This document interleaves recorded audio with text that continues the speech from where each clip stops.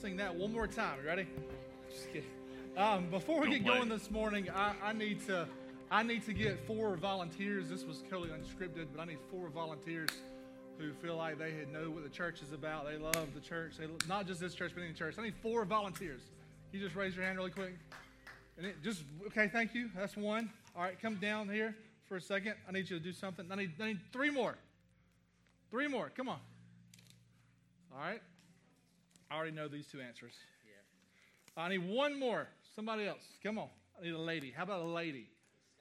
Yeah, just come stand up here. I need you to write down on a sheet of paper something. Can you? Yeah, just come on. Yeah. This would be good. This would be really good, actually. I need you to write down on a sheet of paper the most important thing needed in a church. The most important thing that a church needs. Write that down and just put it on. It should be 1 or 2 words. It don't need to be a whole sentence. Just put it down on the speaker when you're done. Just something, the most important thing the church needs. Okay, while they're doing that, I'm going to introduce myself. My name is Michael. If this is your first time here, welcome. I'm glad you're here. These guys are going to do that, and we're going to use this in just a second. But we're in the 12th week of our series called Undivided, going through the book of 1 Corinthians. We're in chapter 12, week 12, chapter 12, right? And so we're just looking through the book of 1 Corinthians. This year has been the year of maturity. We've called ourselves last January to see the body come together and be united, but also to mature in our faith. When you're done, you can just give them to me. Thank you so much. Thank you so much. Thank you so much. Thank you so much. You can keep the pen as a souvenir. Enjoy. So what you see in our church is obviously that the Lord is just moving in this small little body of Christ, but our heart is that we would not just stay where we're at. At Connection Church, our heart is to connect you to a growing relationship with Jesus. So really quickly in your heart, are you growing in your faith? Are you growing in your relationship with Jesus, or have you become stagnant, and are you stale, and are you in the same place? My question I always ask all the time is, how long have you been exactly where you are in your faith? And my question today for you is, what is it going to take for us to move? There was a lot of questions. Anybody Georgia Bulldog fans in here? A few of us. There was a question a few weeks back whenever we were in the national championship, and they were like, if not now, when? Right? And so it made me think about our faith. It's like whenever we're taking those next steps, if not now, when?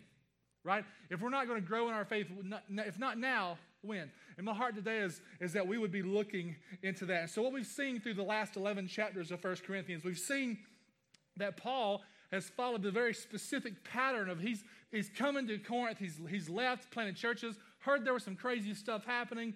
He's written letters back, and he's defined the issue. Hey, this is the problem. There's division, there's sin, you're taking the Lord's Supper in vain. There's all these things happening, and he defines that issue, and then he highlights that issue in light of the gospel. He puts it through a gospel filter and say, here's the gospel, here's what you're doing, here's where the disconnection is, and here's where we need to step it up as a church. Right? And so what you see is, if you want to get your mind around Paul's teaching, because Paul wrote a large portion of the New Testament, if you want to get your mind around Paul's teaching, it's that no matter what the issue was, the gospel was the answer. He brought it back to the gospel all the time. So my question for you today is, whatever issue that you're dealing with in your life, because we're all dealing with issues, because 10 out of 10 people are messed up in this room, right? We all have things that we need to figure out.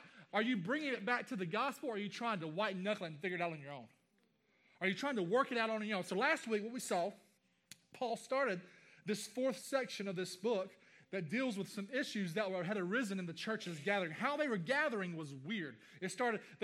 Last week we saw that the church was coming together for the Lord's Supper, and they were divided, the rich people, the poor people. While the poor people weren't there, the rich people were getting drunk, and all these things were happening. It's like, what is going on? This is not the Lord's Supper, is what Paul said. And so what he said is, you need to evaluate yourself to see where you're at and learn how to take the Lord's Supper in a worthy manner where we're coming together united around the table of the Lord.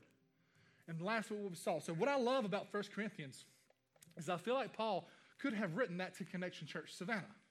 I feel like he could have written this book to us because it's just as relevant. And we'll see a large portion of that today, a huge example of that today as we look at chapter 12 and see how Paul instructs the church to use their gifts, their spiritual gifts, not as a means to puff yourself up, but as a means and a tool to build the church up. You see that? So we'll be reminded that we're just as susceptible to these issues as the 1 Corinthians were. What I love about this section of this book, this chapter 12, 13, and 14, chapter 12 is going to outline what spiritual gifts are. Has anybody ever wondered, hey, what's my spiritual gift? What are spiritual gifts? You ask a Baptist, you ask a Methodist, you ask the Pentecostal, they'll give you 3 different answers. My heart today is that we would gather around the Word of God because it's perfect. And we would read what the Bible says, and we would understand what these things are and how they're to be used. And so he does that. And then in chapter 13, Paul pauses for a minute. And Patrick's going to show us next week. He's going to show us without love being the foundation of how we exercise these gifts. Paul compares it to a clanging cymbal. So think about a person walking around talking to you like, da-na-na. It's like pointless without love. It's aggravating and annoying without love, right? Without love being the foundation. And then in chapter 14, it's going to be a fun week. So 2 weeks come back. It's going to be great. He clarifies how we are to use some of these gifts as a church. And so let's pray together.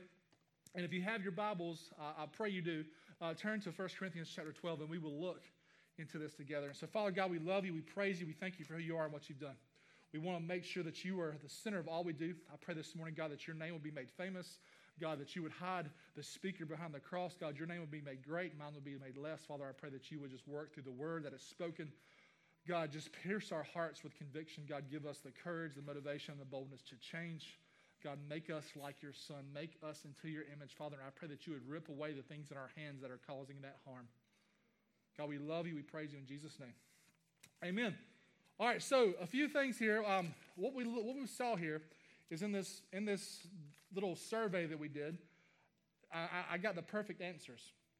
So I knew I would. So I started thinking about what people's spiritual gifts are in the Bible and why we have spiritual gifts. I asked 4 different people what the most important part of the church is. And I probably could guess who wrote what. I love it. And so I look at this, and I'm like, man, this is what it's about. One person wrote community. That's one of our values. One person wrote the Holy Spirit. One person wrote the Word of God. Another one says focus biblical truths and obeying them. And so all of these things show me that those 4 people probably have 4 different gifts that the body needs to see the body built up. Do you see that? There's not one person that had an idea or an opinion about what's the most important thing a church could have that's more important than the other. We're called to bring these things together and work together in bringing the body, building the body up to unity and maturity. And I love doing those little surveys. And just so you know, the next series that we're going into is going to be a series on discipleship and evangelism. But we're going to send out a survey for our entire church to do. So if you see that in your email, please fill that out. It's going to be totally anonymous. Nobody's going to know who wrote what, but just fill that out for us. You'll see that in the next coming weeks. I know that's a little side plug. But so let's look into chapter 12. Let's look at verses 1 through 7 to start us off with this morning. He says, now concerning spiritual gifts. So quick pause. Spiritual gifts, there is... the Greek word is pneumatikon. Pneumatikon is what it's called. It's called spiritual things. Spirituals is what Paul would have said there. Now, concerning spiritual things, brothers and sisters, I do not want you to be unaware, uninformed, some scriptures say. You know that when you were pagans, not Christians, you used to be enticed and led astray by mute idols. Therefore, I want you to know that no one speaking by the Spirit of God says Jesus is cursed, and no one can say Jesus is Lord except by the Holy Spirit. So what we see in the first 3 verses is we confess the same Lord. As a church, we confess the same Lord, Jesus, right? Let's move on. Verse 4. Now there are different gifts. The word different gifts, there's various gifts. The Greek word is charismata. It means special gift. This is where we get the charismatic movement gets their name from, the charismata. There are different ministries. That's where the ministries means servanthood. It's where we get the word deacon from, servant in Scripture, but the same Lord. So we have different gifts. We have different services, different servanthood type gifts, but the same Lord gives us those gifts. And there are different activities. That's another type of kind of a subset of gifts. But the same God produces each gift in each person. What you see there, first section, we confess the same Lord. The second section, we depend on the same God. Let's look at the third section here.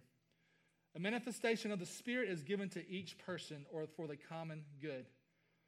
And we're going to move on in a second to verse 8. But what I want you to see is before we get too far in this, I want to clear up some things about spiritual gifts right from the jump that the church has been really irresponsible with that applies to the Corinthian church. Okay? So if you want to have a definition of what spiritual gifts are and what they're for, to kind of sum it up into one sentence, spiritual gifts are given to God's people to build up the church to carry out the mission of God on earth. Okay? Spiritual gifts are given as tools to God's people. If you're not a Christian, you don't have a spiritual gift. It may be lying dormant inside of you. When the Holy Spirit comes in you, it ignites it and moves it out. So spiritual gifts are given to God's people to build up the church to carry out his mission on the earth. Did you hear that? That's the heart behind what we're looking at. If you're in this room this morning, you're a believer, you have followed Christ, you have a spiritual gift, and that gift was given to you with precision and purpose. It was given to you with a purpose and with precision. So, clarification. This is a very big clarifying point that I want you to see in the church, because this is where the church kind of goes off with some irresponsibilities in. Your spiritual gifts are not about you, and they're not for you. It's about the church. Your spiritual gift is not about you, and it's not for you. It's for the church. And that's what I want you to see, that the first and the second Corinthians are the same people, okay? So the people in Corinth, they were dealing with this. We're going to look at that in a second. So that's what I want you to see. Those two things about the spiritual gifts are given to God's people to build up the church and to carry out his mission. And then spiritual gifts are not for you and not about you. Those two things I want you to focus on today as we look through this chapter. So let's look at 7 things. I got 7 points today, right? It's not going to be, don't get nervous. It's going to be great. So there's 7 truths about spiritual gifts according to 1 Corinthians 12. And the first one you've already heard.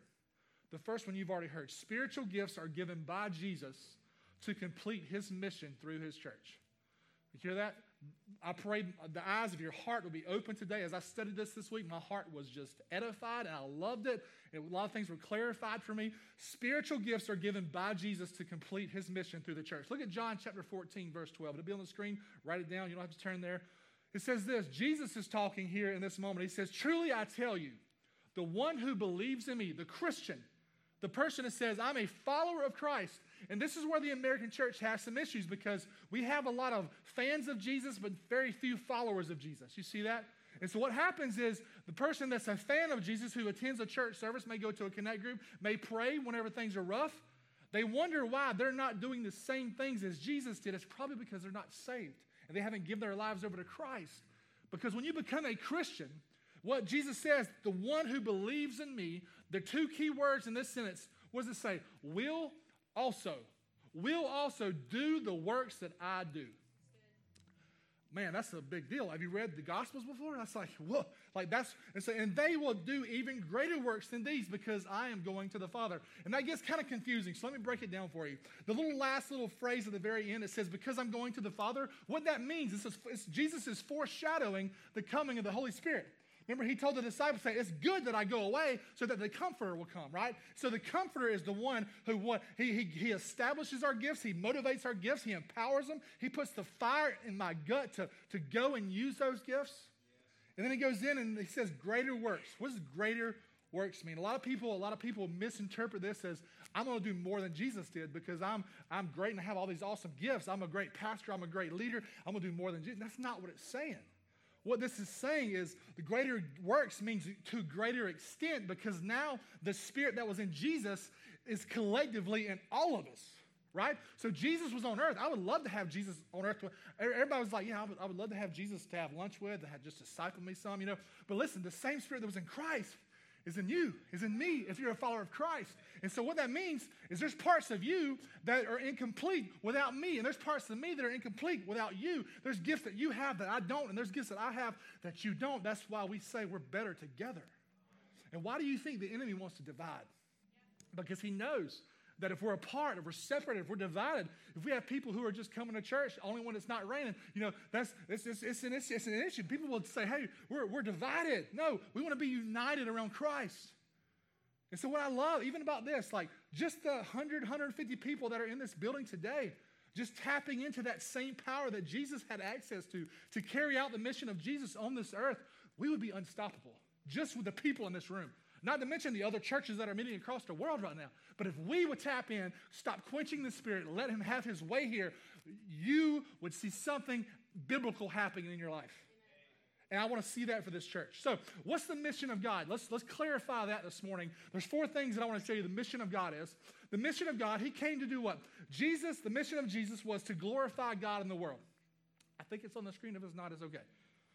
Yeah, there it is. To glorify God in the world. Go to John 12 if you want to. Write that down. Go check it out later.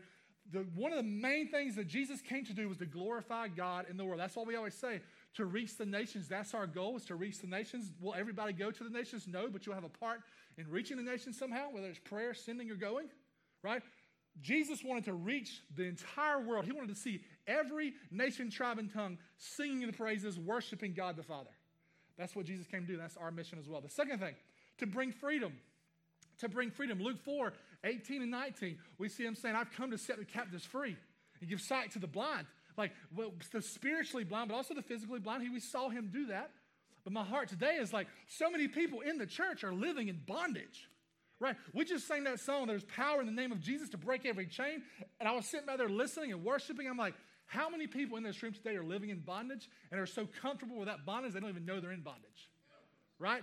My heart today is that we would see, our eyes would be open, that no longer can we play with sin. No longer can we play with the pride that burdens our hearts. No longer can we be Christians who are just sideline Christians. Listen, COVID, the pandemic, all these things that have happened, the social injustices that are going around, all these things, that God is drawing a line in the sand for his church. He's saying, follow me or don't. Pick a side. Choose this day who you will serve. Quit playing games, and that's the heart. He came to bring freedom. The third thing, we see Jesus come to save sinners.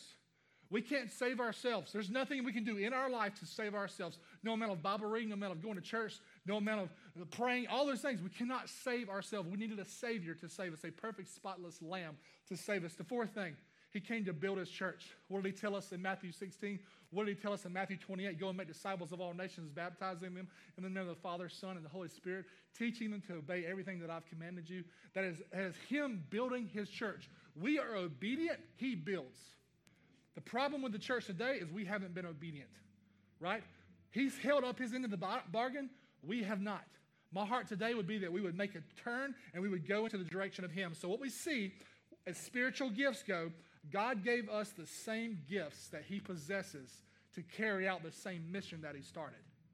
God gave us the same gifts that he possessed to carry out the same mission that he started. But the funny thing is he's done it in a way that we would have to do it together. So he's given you one, he's given you one, he's given me one, and we would be able to edify and build up each other to be one body going in the same direction as Jesus. That's the heart. The second thing we see is in this little section of Scripture so far has been every Christ follower has a spiritual gift. We've said this before. Every Christ follower has a spiritual gift. What you see, remember, I've said this a million times, but you were saved from your sin, and you were saved for a purpose. You weren't just saved from your sin to sit in a seat. You weren't just saved from your sin to wait 50, 60, 70 years to die and go to heaven. Right? I grew up in a church where the people were like, I just can't wait to die and go see my Jesus. I can't wait. No, Paul said to live is Christ and to die is gain. So if I'm living, I'm going to be for Christ. I'm going to live my life for Christ. To die is gain. Great, wonderful, let's do it.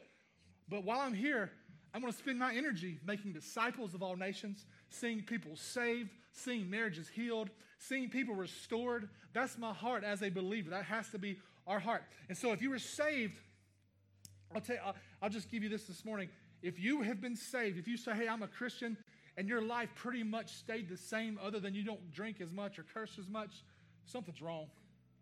Something's off. Guys, Jesus didn't come to make you good. Jesus came to make you new. Brand new. He brings you from the old to the new. He's not about making you good. He came to make you a brand new creation in Christ.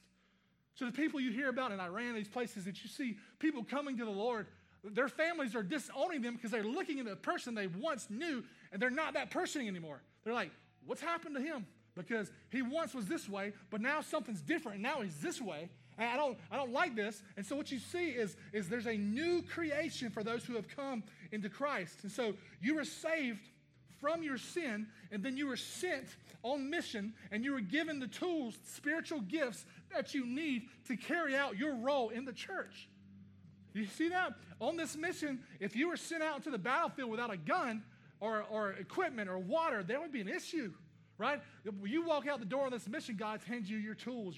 He's equipping you for the mission that he sent you on. The question is, how are you doing this morning? Just do a quick self-assessment. How are you doing with that? This is what scares me. There's a lot of Christians maybe in this room this morning that have no clue what their spiritual gifts are. One, they may not have exercised them, or two, they may not have been in the Word to understand what they are. But my heart today is that we would be awakened to the tools that God's given us to be a church that edifies each other and glorifies Jesus. Because I'll tell you this, at the end of your life, Jesus is not going to say, well done, good and faithful Christian. He's not going to say, well done, good and faithful, good and successful servant. He's going to say, well done, good and faithful servant. Right? My heart today is that you would see that your gifts were given for the sake of the church. Look to your left. Look to your right. The people next to you who are believers in Christ, those people are who your gifts are for. And so that leads me to my third thing. The third thing is your gifts were given for the good of the church. Your gifts were given for the good of the people to your left and your right. Like the things that we do in services, we ask people to serve. We ask people to serve in kids or give services or worship or whatever. Guys, that's just the beginning. That's just the foundational beginning. But which means, what I want you to see this here, is if your gifts were given for the good of the church, what that means, if you aren't using your gifts that God has given you, the church is suffering. Do you see that? If you're not using the things that if God's given you the gift of prophecy, of teaching, of evangelism, of all these things, if God has given you these gifts of serving, of administration, of all these things, and you're not using those things in the midst of the church, you're hurting the church. The church's growth is stunted because of your lack of using those gifts. And one of the many issues that the Corinthians, what they had is they thought their spiritual gifts made them super spiritual, right? They thought their spiritual gifts were something they could display. They can display their awesomeness. Like, look at me, I can speak in tongues. I can prophesy. I can teach well. I can speak well. I'm the best servant in the room, guys, right? They're very humble, right? They have this pride and this boastfulness in themselves. But if you contrast that with what Paul says in Galatians 6, what you see, you can look in Philippians, you can see where Paul says, if you think you have reason to boast, I have more. But listen, what he says in Galatians 6:14, it says, what does he say? May I never boast except in the cross of our Lord Jesus Christ, through which the world has been crucified to me and I to the world. May I never boast except in the cross of Christ. May that be the only thing that Connection Church boasts in. May that be the only thing that I boast in, is Jesus saved me. All the things that I may do for the church is nothing compared to what Jesus did on the cross. And that's the thing we have to be focused on. And so these Corinthians were thinking that spiritual gifts were like these spiritual superpowers that had given them worth. Hey, I can do this, so I deserve a higher spot in the church. I deserve to be respected. So watch this. He says, I've got tongues, or I've got prophecy, or I can discern between spirits, or I can discern the right or the wrong thing to do. But what do you have? Oh, you have the gift of administration. That's lame. Let me tell you, the gift of administration is not lame. If you have that, I need you, because I don't have it, okay? Okay? All right, good. So Paul is telling them that not only does that show their immaturity, it shows that they haven't understood the gospel or the nature of their gifts. It shows how you haven't understood what the gospel is, man. If that's how you're coming about this, you've lost sight of the goodness of God. And so to think that your spiritual gifts or your talents set you apart shows that you don't understand that what you deserve is nothing but God's wrath. It shows that what you've been given in Christ is a beautiful gift of Jesus' righteousness, and it's been bestowed on you only because you've had faith in Him. And that should humble us, not puff us up. Fallen human nature, always, and I know you agree with this, all of us in this room, human nature searches for something about ourselves that's unique, right? Like that we can boast in, that will set us apart. Like I'm pretty, or I'm athletic, I'm smart, I've got a six-pack, I make a lot of money, I have a big 401k, I'm gifted in blank, I'm moral, I don't sin very often. Anything, fill in the blank. We try to fill these voids in our lives with things that set us apart, when that's anti-Christian, that's anti-biblical and anti-God. And what can happen is spiritual gifts can even do this. Spiritual gifts, I've got this gift, I can do this, therefore I'm special, right? But it's only in Christ that we boast. It's only in Christ that we boast. Look in Luke chapter 10, just write it down. You don't have to go there. Luke chapter 10, Jesus sends out his disciples to preach. 2 by 2, sends them out. Don't take clothes with you, don't take a staff with you, just go with what you have. He sends them out, and the disciples come back because Jesus had given them authority to preach, and he's given them authority over the demons, and they come back and they're fired up. They're just like, Jesus, I don't know what you did with the whole laying of hands thing, but even the demons submit to us in your name. And they're like, whoa, what is going on? This is different. But what did Jesus do? He rebuked them. Jesus rebuked them and said, don't boast that the demons are subject to you. Rejoice that your names are written in heaven. Yes. Listen, in that moment, the disciples are like, that has nothing to do with the demons. Look what happened. Look what we did. No, he's saying that's a side note.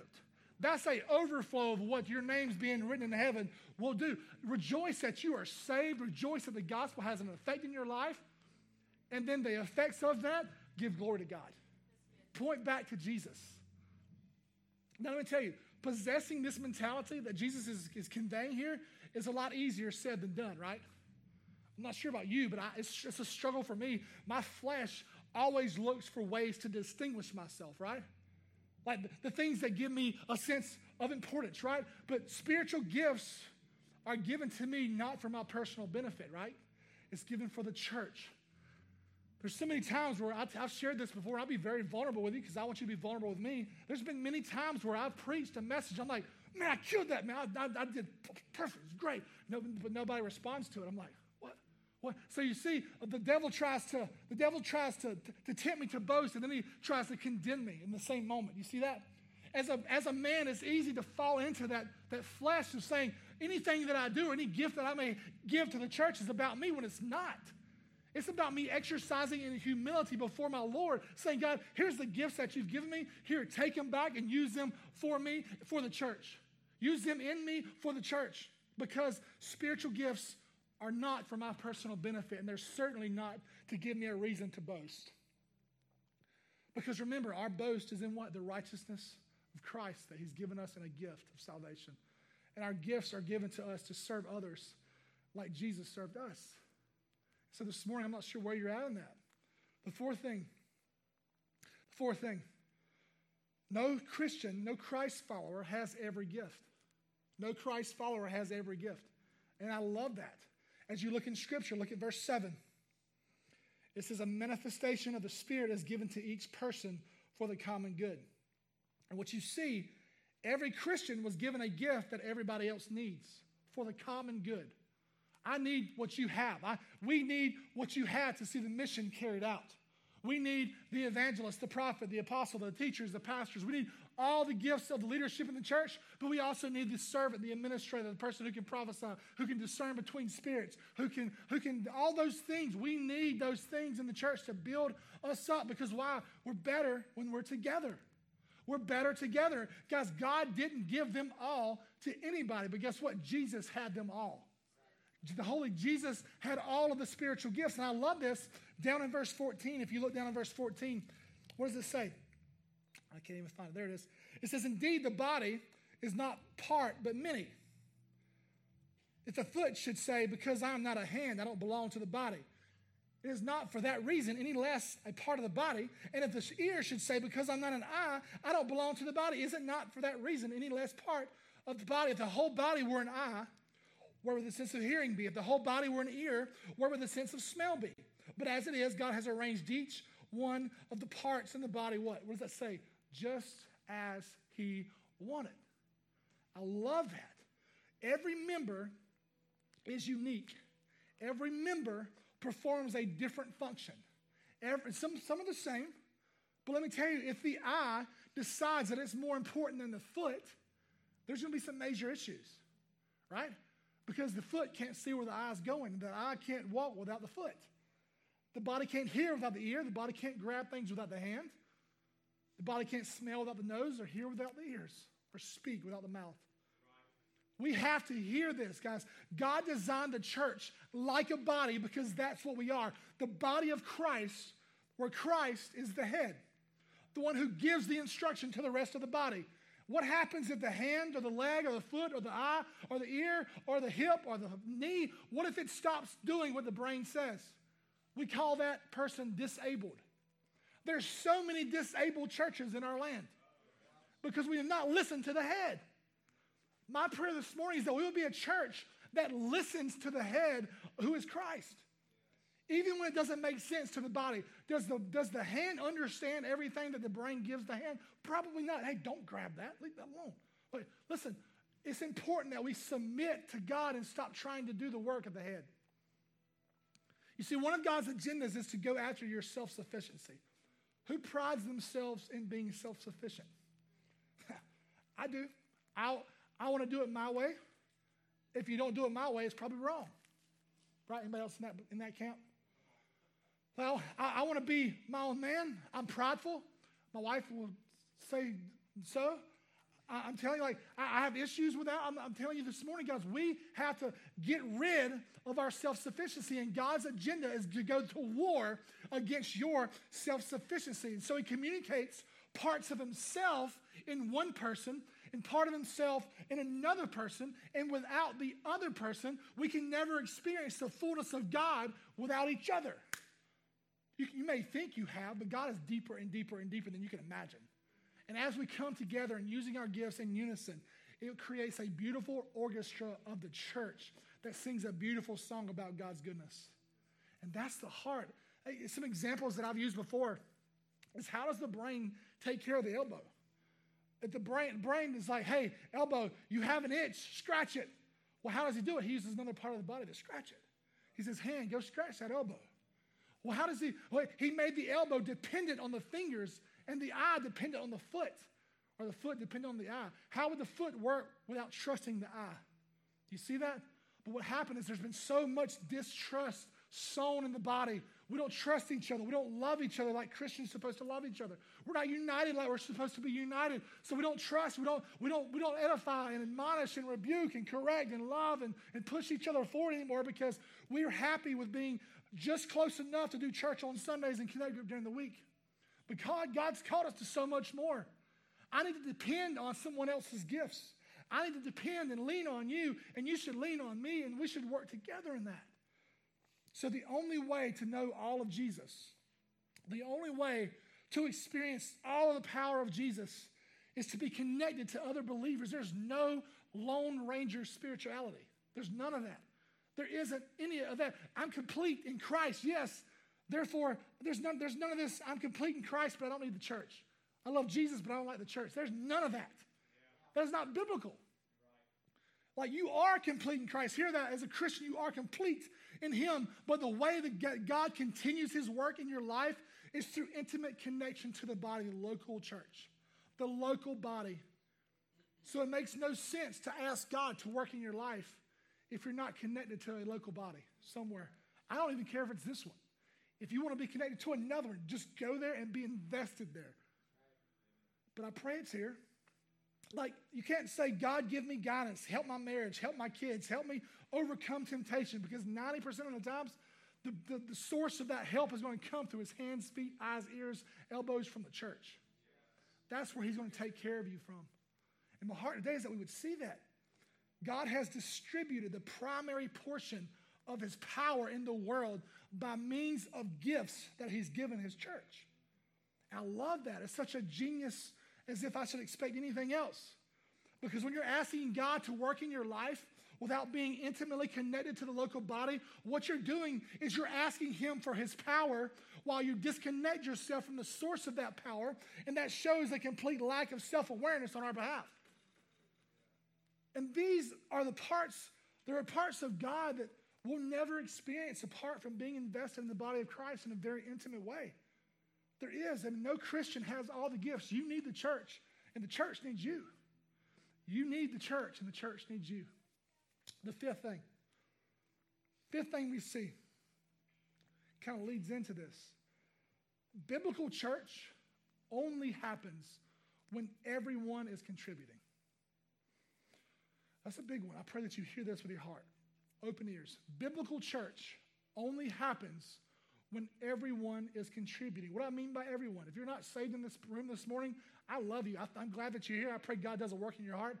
But technically, you're not a part of any church because you're not saved. When you come to Christ, you enter into a body of believers called the church, and it's the Big C church. You're a part of God's global church, but then he commands you to be a part of a local church where you're able to use your gifts to build up the church in the area where it's planted. We're a church that's about planting other churches. What we mean by that is we want to plant a body of Christians in another neighborhood. We want to plant another body of Christians over here because the church needs to multiply. So what you see here, biblical church only happens when everyone who is in that church contributes using their gifts, shows up for people, is present with people. Let me jump ahead to a couple of weeks. 2 weeks from today, we're going to talk about 1 Corinthians 14. I want to look at 1 Corinthians 14, verse 26 for a second. It says this. It'll be on the screen, I believe. It says, whenever you come together like this, hey, we're coming together, right? We're together. Whenever you come together, each one has a hymn, a teaching, a revelation, a tongue, or an interpretation. But everything is what? Everything is to be done for building up. For building up the church. So Paul's expectation is that everyone comes with something to give. I know I'm stepping on some toes. We're going to do that. It's okay. That's part of preaching, right? It's part of my job. Paul's expectation was that everybody that shows up to church as a believer, not non-believers, as a believer in Christ, shows up with something to give. Let me give you an example. Let me ask you a question. Is that your expectation this morning? Is that your expectation? God has given me a word of encouragement, a word of insight, a word of wisdom. God has given me a word for someone else that I need to encourage. As I was reading this scripture this morning, this person's name came to my mind. I just need to go share this with this person. Are we coming with that mentality? Are we connected to the body enough to be able to know each other, to know what each other needs? That's a question that we need to ask. A lot of people think that the pastor is the one who gives on a Sunday morning or a connect group. A lot of people think they come to receive. Hey, you preach? Well, listen. Hey, you lead worship? I like that song, so I may worship, raise my hands. I don't like that song, so I might not sing. I don't like talking about 1 Corinthians 12, so I'm going to tune out until lunch. A lot of people think that the pastor gives and everyone receives, but that's not biblical church. That's not biblical church. You want to know the most silent place in the world? The most silent place in the face of the planet. It's a connect group where a leader asks what God's been showing them this week. Right? Hey, we can be talking about sports, Georgia football, and we can be talking about the weather, we can be talking about our jobs, all these things. Everybody's chatter. Hey guys, what's God been teaching this week in the Word?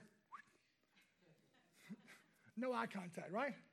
Sometimes it's not true. God's moving in our church. I'm just joking, but you know what I'm saying. Like, our heart should be that will be the time that we become most chatty. That will be the time where we're like, God's moved in this place in so many ways. God has moved in my life. My marriage has been healed this week because I've submitted to my wife. My wife has submitted to me. We've come to this middle ground where I've never experienced this much love before. I was able to share my faith with my coworker this week. Yeah, I might lose my job, but who cares? To live as Christ, to die as gain, right? We're doing these things for Christ and Christ alone. And I come to my group, my body of believers that I meet with on a weekly basis, and I share that, and it edifies this person, it challenges her, and it brings this person to his knees because he needs to surrender. And we work together, and the body has grown, and it brings us into unity. Let me share something with you that I think we're weak in as a church. According to Paul, as you look in this section of Scripture, a New Testament worship service consists of three things. The Word of God, which we promise you that we will be deeply committed to the Word of God. It requires the Spirit of God, the Holy Spirit working among us, and the people of God.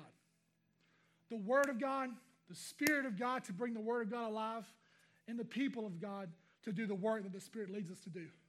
Those three things. So what if we came to church, to our church gatherings, our connect groups, just overflowing?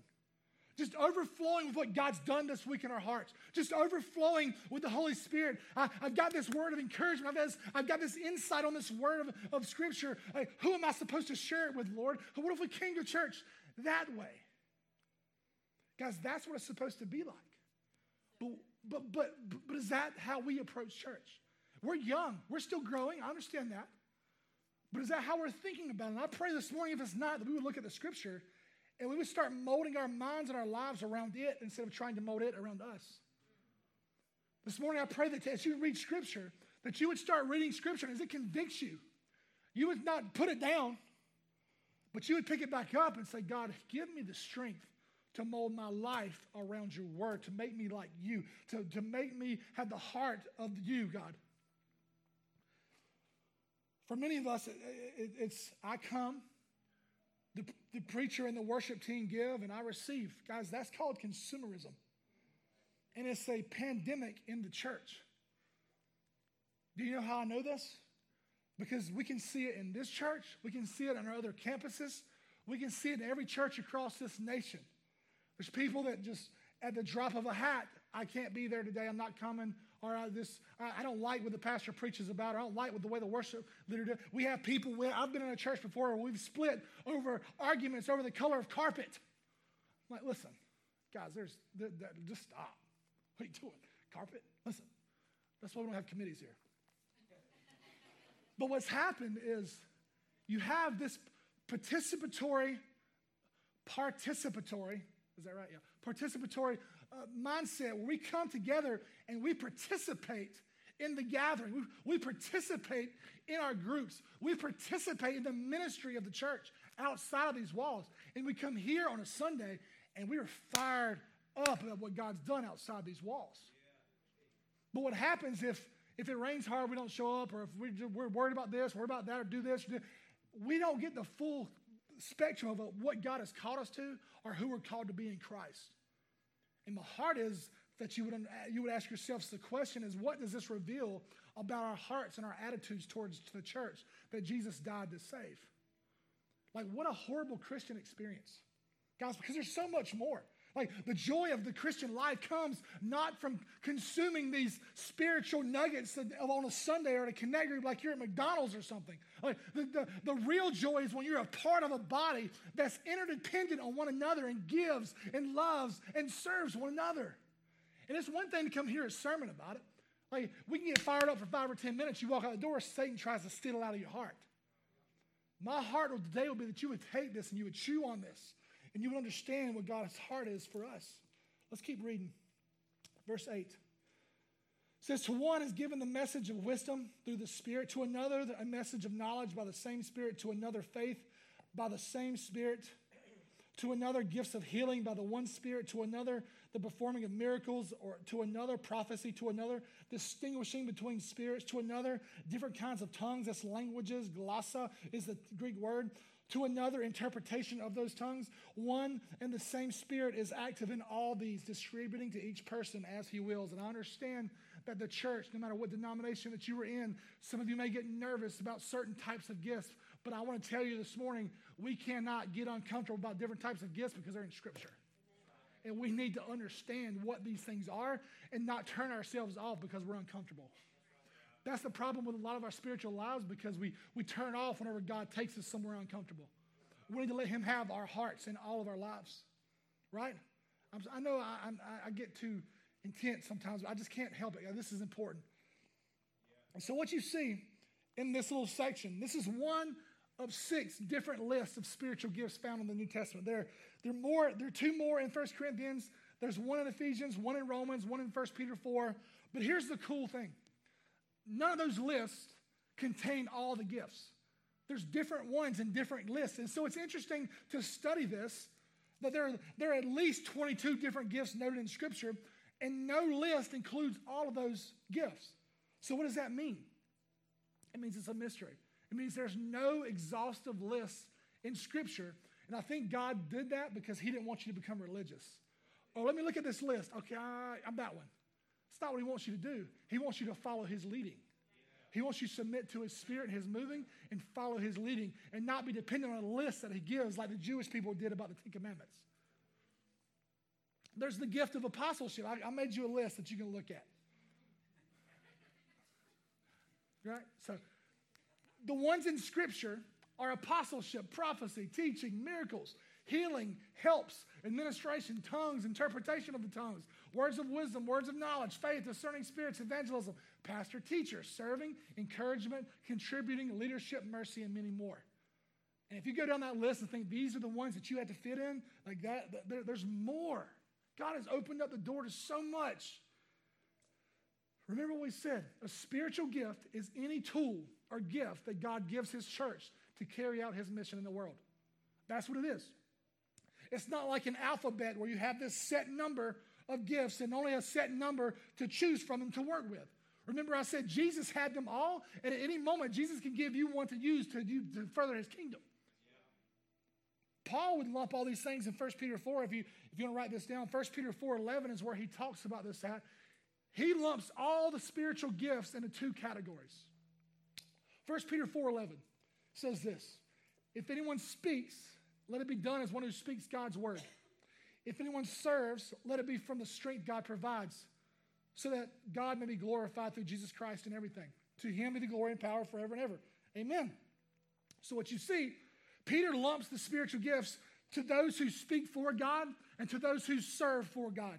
You see that? Those two things. Those who speak for God, those who serve for God. And so sometimes these gifts are permanent.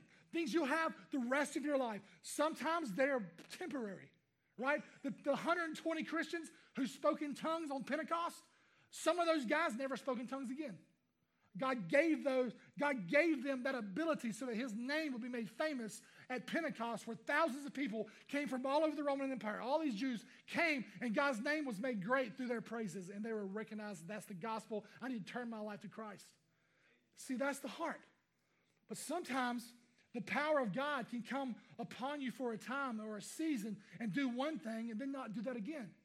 Sometimes it's a gift that you have forever. Ministry gifts are like that.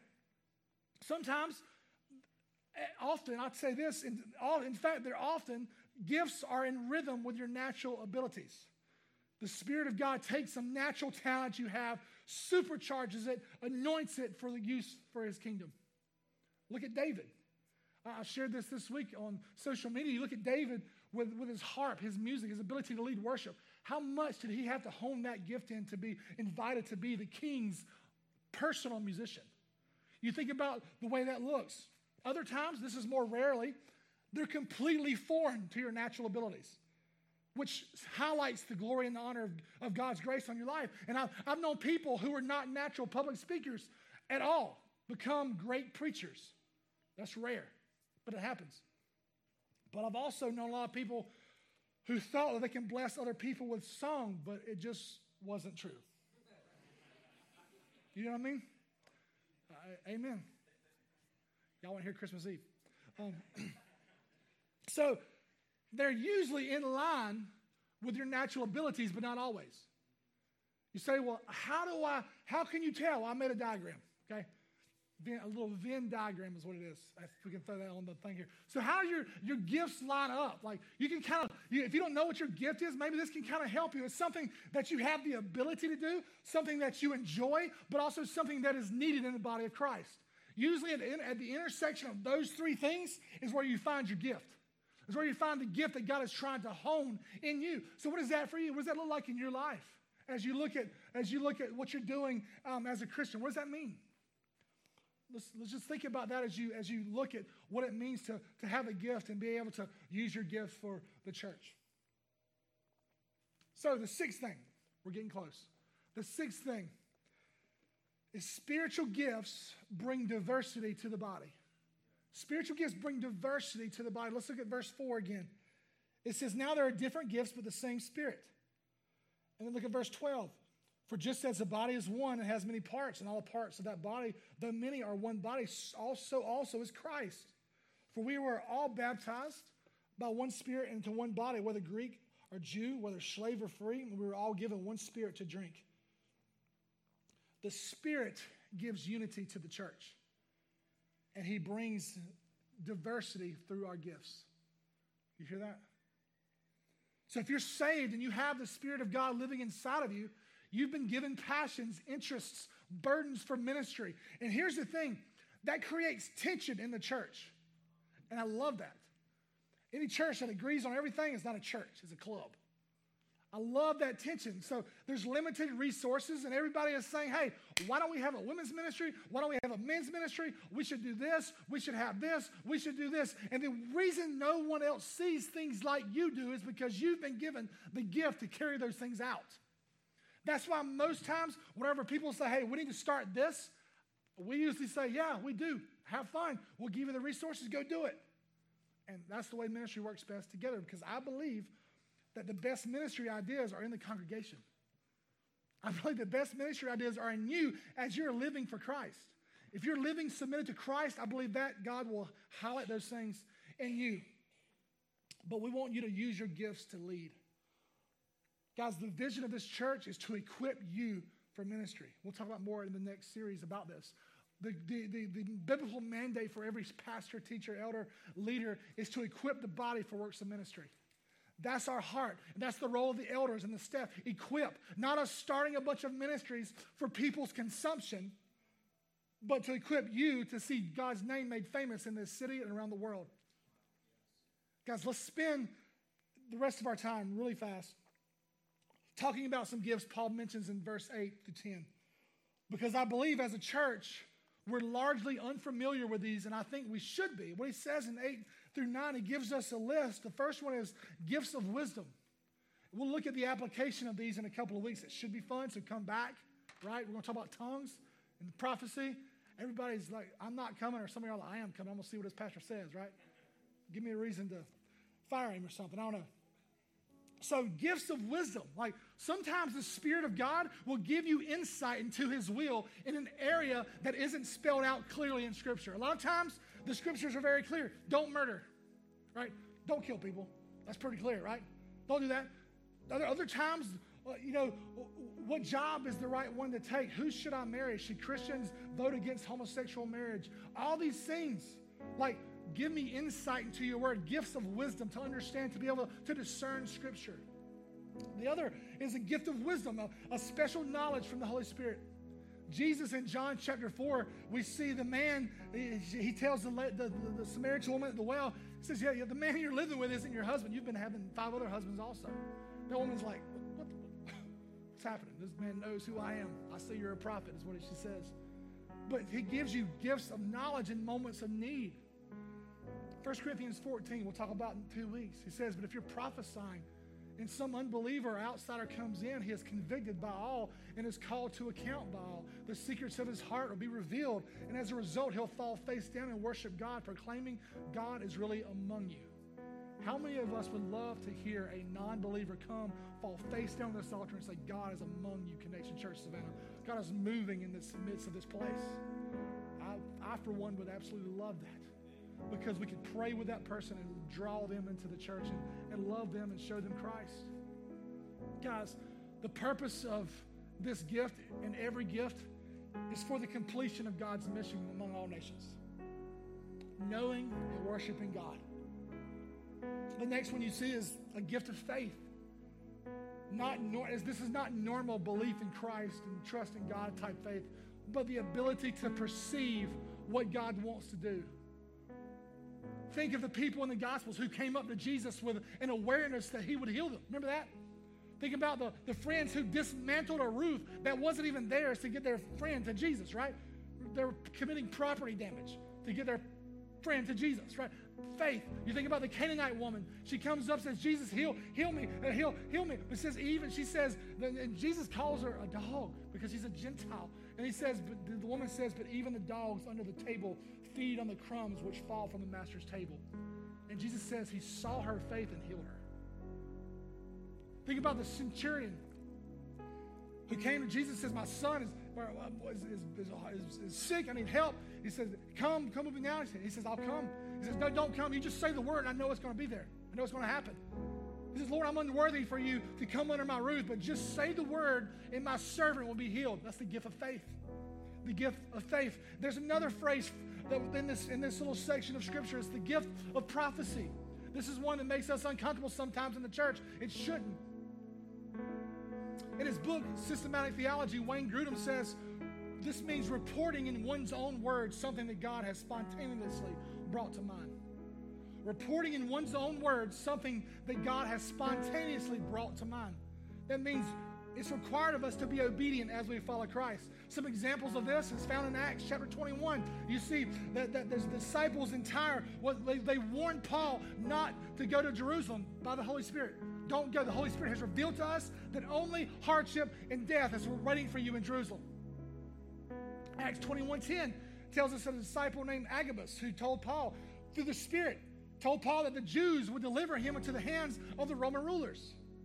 And guys, this is where we get uncomfortable, because this wasn't a scripture where the disciples were saying, hey, Paul, Jesus showed me this scripture and said you shouldn't go into this place because, no, this wasn't a scripture in the Bible telling Paul this. This was a man with a gift of prophecy, surrendered to God's mission, empowered by God's gifts, being obedient to the Lord. But I promise you, anytime that God gives you the gift of prophecy, knowledge, wisdom, or faith, it lines up with scripture.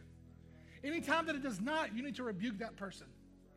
It has to line up. God still does this. But my question is, are we quenching the Spirit because we're scared or because we're uncomfortable with that? Or are we committed to his mission? Remember, Grudem said, in his own words. This doesn't take the weight off of the thus says the Lord part of Scripture, because if anything against this Scripture comes out of a Christian's mouth, we should be rebuking that brother and correcting him and drawing them back into the faith. That means when a prophecy is given, it should always be done humbly. People say to me, God says this to you. How do we argue with that? You say, I think God might be saying. This is important. Notice Paul says that prophecy is a gift.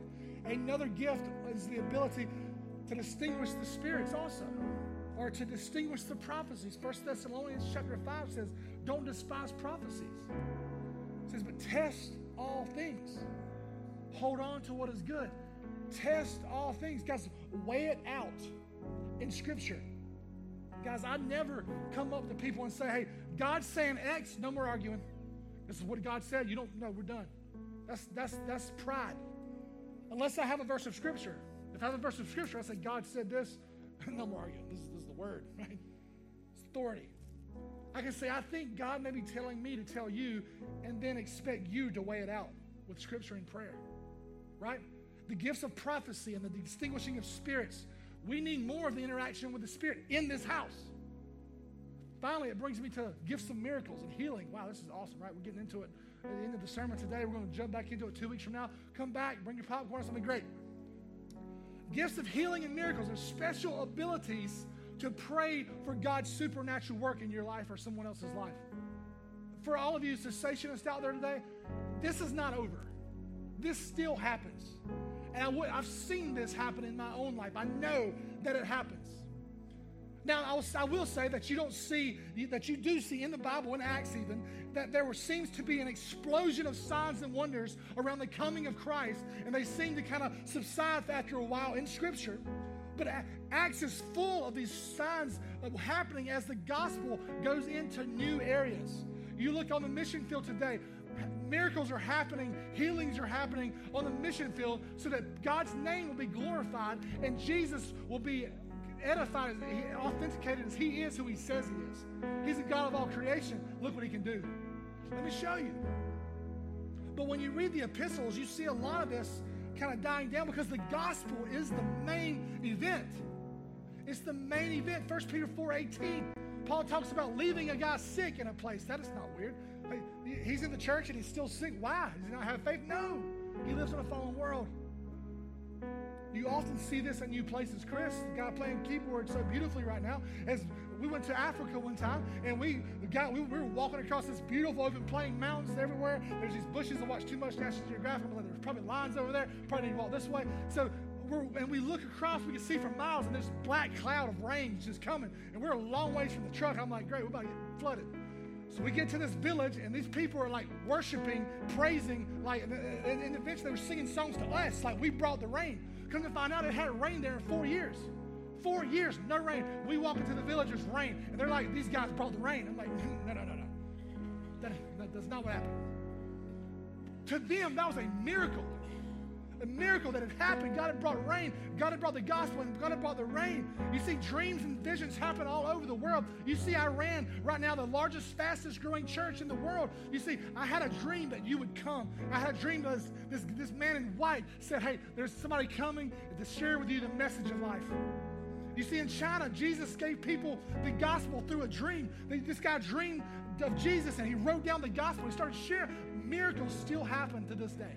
And I pray that we would be a church that does not quench the spirit in that realm. Guys, every miracle, every healing in Scripture and in the world today is to confirm Jesus is who he says he is and to open doors for the gospel in places that it's not. You see that? Miracles are for opening eyes of the spiritually blind to the holiness and the majesty of God. This doesn't happen. This doesn't mean that he won't do it here. Just that we may expect it more in places where the gospel is not. And then finally, we see the gift of tongues.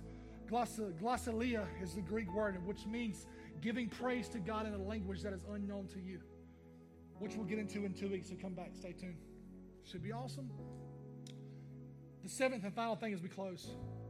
Spiritual gifts do not equal spiritual fruit. Spiritual gifts don't equal spiritual fruit. Right after this chapter, right in here, before chapter 14, is Paul's chapter on love. And people often think that it's just kind of jammed in there so we'd have something to read at weddings, right? Or like Paul was reading this from flashcards and he dropped them and kind of put them all together. But chapter 13 isn't random. Chapter 13 is crucial to understand spiritual gifts because God gave us these gifts as an act of love to us, and they only work when we're focused on using them in love for one another. You see, there are many people who are very effective on the outside, but on the inside, they're joyless. They're jealous. They're loveless, and they're discontent. That's why Paul never confuses spiritual gifts with spiritual fruit. 1 Corinthians 12 and 1 Corinthians 14 are about spiritual gifts. 1 Corinthians 13, that we'll do next week, Patrick's going to come and bring a fire message about that, is about the greatest of the spiritual fruits, which is love. So where does love come from? I'm not sure where you're at this morning. It's not a spiritual gift, but it's from seeing the greatest gift of God. It's the gospel of Jesus coming, God's Son being torn apart for your sin. They're seeing that Jesus took all his spiritual gifts and laid them down for us. Guys, this morning, if you're a Christian, God has a plan to use you for his kingdom purposes. But so many times we believe a lie. I've done too much, gone too far, not gifted enough. All I got is the gift of administration. Hey, listen, that's the top for me, okay? I don't have anything to offer the church. Those are lies that the enemy tells you. I need to separate myself from community. Lie from the enemy. So this morning we sang about break every chain. God, the power of God, break every chain. Like he has no rival. He has no equal. He's the God of all creation. He's come to set us free. And this morning, I don't know if you're stuck in bondage of sin, shame, or you're stuck in bondage of thinking you're less than. I'm not sure where you're at. I'm not sure if you're just kind of on the outskirts of the church, kind of looking in. I pray this morning that God would grab your heart and draw you close to himself. That you would see that you're an integral part of the church. You're meant to be a missionary on mission for his kingdom, not just existing. This morning, the Bible tells us that God made Jesus, who had never been in the presence of sin, to become sin on our behalf. We look in the Bible as a perfect, spotless lamb in the Old Testament was offered for the sins. The Jewish leaders would come, they would put their hand on the head of the lamb, and transferring their sins to that lamb. They would slaughter that lamb, and their sins would be forgiven for that year. My heart will be today is that you would see that God has done that in Jesus for us. That because of what happened on the cross, what was happening was God was putting his hand, transferring our sin onto Jesus and watching his son die for our sins. And he says in Romans over and over and over again, if we put our faith in him, we'll be saved. If we confess with our mouth and believe in our heart, we'll be saved. A lot of people who claim Christ, they believe in their heart, but they have a hard time confessing it with their mouth because of pride, fear, or shame. This morning, if you believe that in your heart, he's called us to profess it and to confess it with our mouth. This morning, if you're not saved, if you think you've just playing this game for a very long time in your faith, I pray that you would come to Christ. If you said, hey, Michael, I don't know what my spiritual gifts are. I've been a Christian for a very long time, but my spiritual gifts have just been non-existent. I've been kind of going to church. I pray this morning God has moved in your life to a point where you're saying, hey, you don't have spiritual gifts more active in your life because you have not given your life to me. So there's two types of people, or three types of people in this room. One person is using their gifts, part of the church, fired up, going after the mission, using their gifts to build up the church. The second person is a Christian who's living in sin or living outside the church or has kind of lost their way and hasn't been using their gifts. I pray the first person, you would rejoice and pray for the others. The second person, I pray that you would repent this morning and turn back to Christ and allow him to use you. And there's the third person. You're just not saved, and you know you're not saved. You know you've been putting a mask on for a long time. I'm a Christian because I go to church and I read the Bible and I have this facade up. If that's you this morning, I pray that God would break through that wall and save you this morning. We prayed that before service. So this morning, if you know that you've heard the gospel and you've just been playing games with it, but you know this morning you need to take a step of belief. John 3:16 says, whoever believes in him shall not perish but have everlasting life. That doesn't mean I believe the sky's blue. Believe means I rest my weight of my life into the Savior's hand. This morning, if you've never done that, you're saying, hey, this morning I believe in my heart that Jesus is Lord.